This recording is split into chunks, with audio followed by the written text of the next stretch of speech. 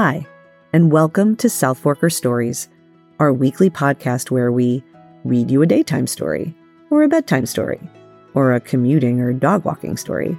Whenever it is you like to listen to your favorite podcasts, Southforker Stories will bring you some of our favorite tales of the fascinating people and places of the Hamptons every week. My name is Amy Zavato, and I'm the editor-in-chief of Southforker. And I hope you enjoy listening to these stories as much as I love bringing them to you. Southforker staff writer Emily Toy and I agreed about a year ago when we first started working together on this magazine that Il Capuccino restaurant in Sag Harbor really deserved a very special, meaty profile on our pages. Emily did a beautiful job of bringing this place to life that is so special to her family and my family too. We both grew up going here and have had many, many, many beautiful meals there with our families and together too. Take a listen to this story. I think you're really going to like it.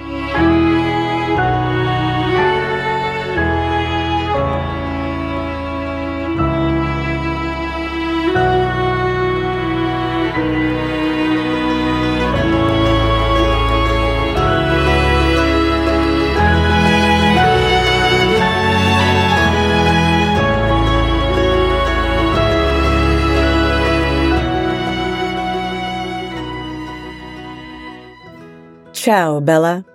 Il Capuccino Ristorante feeds your hunger and your heart. A story by Emily Toy. Everybody has an old faithful. In my family, it's Il Capuccino. At this 50-year-old institution of the East End restaurant world, every bite feels like a warm hug. Clean plates are a common occurrence. Tucked away in an unassuming red building on Madison Street, just before you hit downtown Sag Harbor, it's a place that feels straight out of Central Casting. Cue the shot of a classic old-school Italian-American trattoria. But for the first 25 years of my life, at least, it was better than a movie. It was where we were able to gather as a family for a meal all 5 of us could enjoy. It was a no-brainer. My mom didn't have to cook, and my baby sister, who only ate white food until she was 9, could easily find something that was better than pasta with butter or bone-dried chicken fingers. It's where we went for anniversaries, birthdays, and Christmas Eve dinners, or when we were all hungry and couldn't decide where else to eat. The occasion didn't really matter. If that's where we were going, it was always a good thing. And exactly what owner Achille Jack Tagliasacchi has been cultivating for families and visitors alike for the better part of 5 decades. We try to please the American public, says Tagliasacchi, but we also want to maintain pieces of our tradition. He's certainly done so, as a restaurant owner and as an integral member of the greater Sag Harbor community. Just this past year, he and Nada Barry of the Wharf Shop were honored at the Founders Celebration Dinner at Barron's Cove, a place Tagliasacchi once worked many moons ago, but that's another story. But while Caps, as it's known locally, holds a special place for my family, the magic is the special place it also holds for so many others, raffia-colored Chianti bottles and all. And it's why, for all these years, it's endured. Dreaming a new world. When asked why he left his home in Italy over 70 years ago, Tagliasacchi's answer is simple: adventure.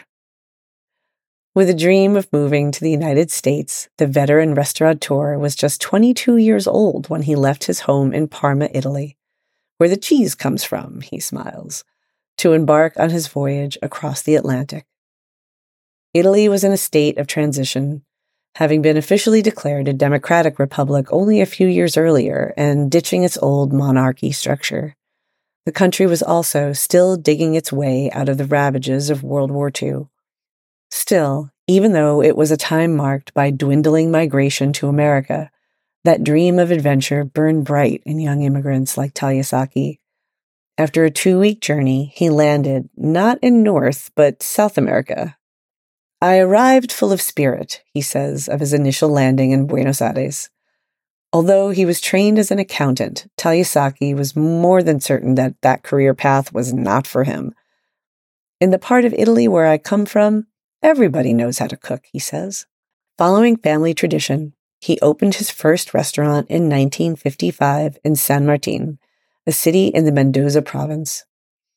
Word soon got out among the numerous Italian immigrant truck drivers that there was this restaurant guy from Parma cooking, he says. During this time, his firstborn son, Fabio, contracted polio. With the best medicine available being in the United States, Taiyasaki and his family were able to move to Miami thanks to assistance from his brother-in-law. He applied for a job as a cook and later became executive chef at a Hollywood, Florida restaurant owned by one of the era's most popular crooners, Julius La Rosa. With his innate head for business, along with his finely skilled culinary hands, Taiyasaki's network, plus his financial opportunities, really expanded. I realized while I was working in that environment, this is money, he says. It was a time of exponential growth for me. All roads lead to Sag Harbor. New York was the next logical step. Moving to Queens in the early 1960s, Taiyasaki's contemporaries suggested he visit the East End of Long Island. So he did, landing a job as chef garde-manger at Canoe Place Inn in Hampton Bays. The head chef said I was more qualified than he was, he recalls, noting that as a reason he almost immediately took over in the executive chef position. Soon after, he transitioned farther east to Sag Harbor, where he was executive chef at Barron's Cove Inn until 1969, when he left to strike out on his own, ultimately opening Il Capuccino in 1973. Starting with a much smaller menu and a much smaller kitchen than what exists today, Taiyasaki brought on James Jimbo Renner to help him run his kitchen, becoming his executive chef in 1981. They had worked together previously at Barron's, where Renner had started out as a teenager. You don't get any better, Taiyasaki said of his longtime chef. In the mid-90s, Taiyasaki expanded his restaurant by purchasing the space next door, which allowed him to add a third dining room and a private dining area upstairs. I always wanted to have a nice little Italian restaurant with a nice warm atmosphere, he says, although a touch disappointed that, at my age, he can't really cook like he used to. Taiyasaki is a daily presence at the Sag Harbor locale. He comes in for dinner every night and sits at the same table each time, just past the bar, allowing him to see every single customer who walks through the front door. He's usually just dining with his partner Lynn, although sometimes it's a whole family affair. He drinks sparkling water, and his favorite dish is lasagna bolognese. I call them when I'm not coming, he says. All in the family. Taiyasaki's oldest daughter and general manager, Amber Taiyasaki Miller, is there pretty much every day too. Picking up where her father left off, she's become the ubiquitous face of Caps, handling most day-to-day operations and working at least 3 shifts behind the bar. Detail-oriented and a master multitasker, Taiyasaki Miller touches nearly every front of the house detail at Il Capuccino. It's even her voice you hear on the machine when you call to leave a message. With a palpable penchant for the family business clearly part of her molecular makeup, she started out at her dad's resto at the ripe old age of 12, working as a prep cook alongside Renner. I would clean the dishes, pick the herbs, cut the mushrooms, bread the veal, bread the chicken, she says, continuing to rattle off a laundry list of kitchen prep tasks that would dizzy even the most seasoned professionals. I thought it was great. I would just listen to my Walkman and bang it out. By 14, she moved to the front of the house, working as a bus person. By 25, she was managing, taking on inventory responsibilities, creating the schedule, and hiring staff. She successfully transitioned into that friendly, familiar face at the door that frequent patrons want to see.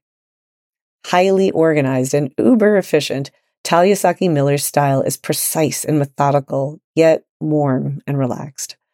In classic restaurant worker fashion, she can finish a round of drinks for her service bar, restock a tray of wine glasses, and put it in the to-go order before you've even opened your menu.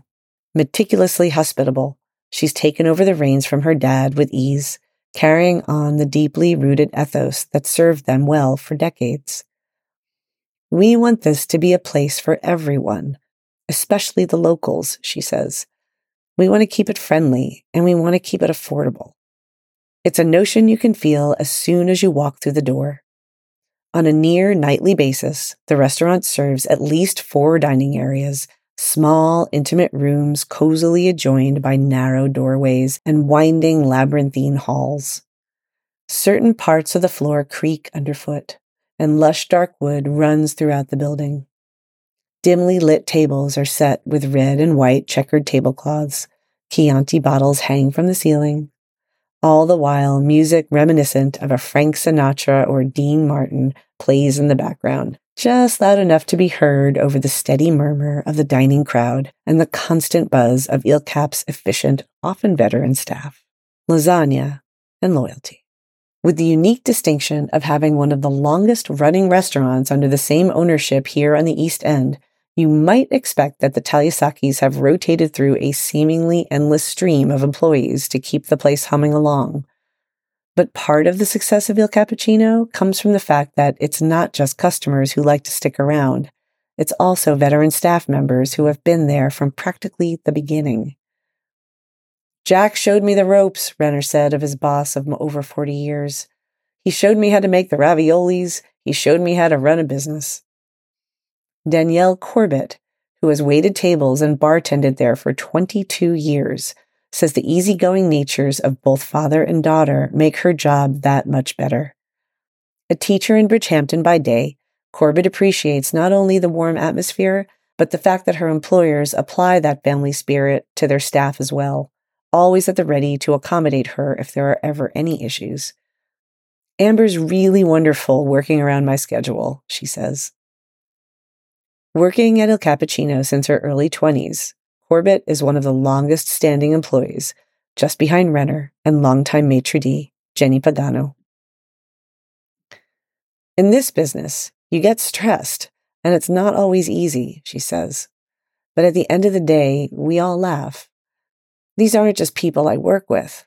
You're treated like family here. We invite each other to our life events, birthdays, that sort of thing. And I think people stick around for a while because of that.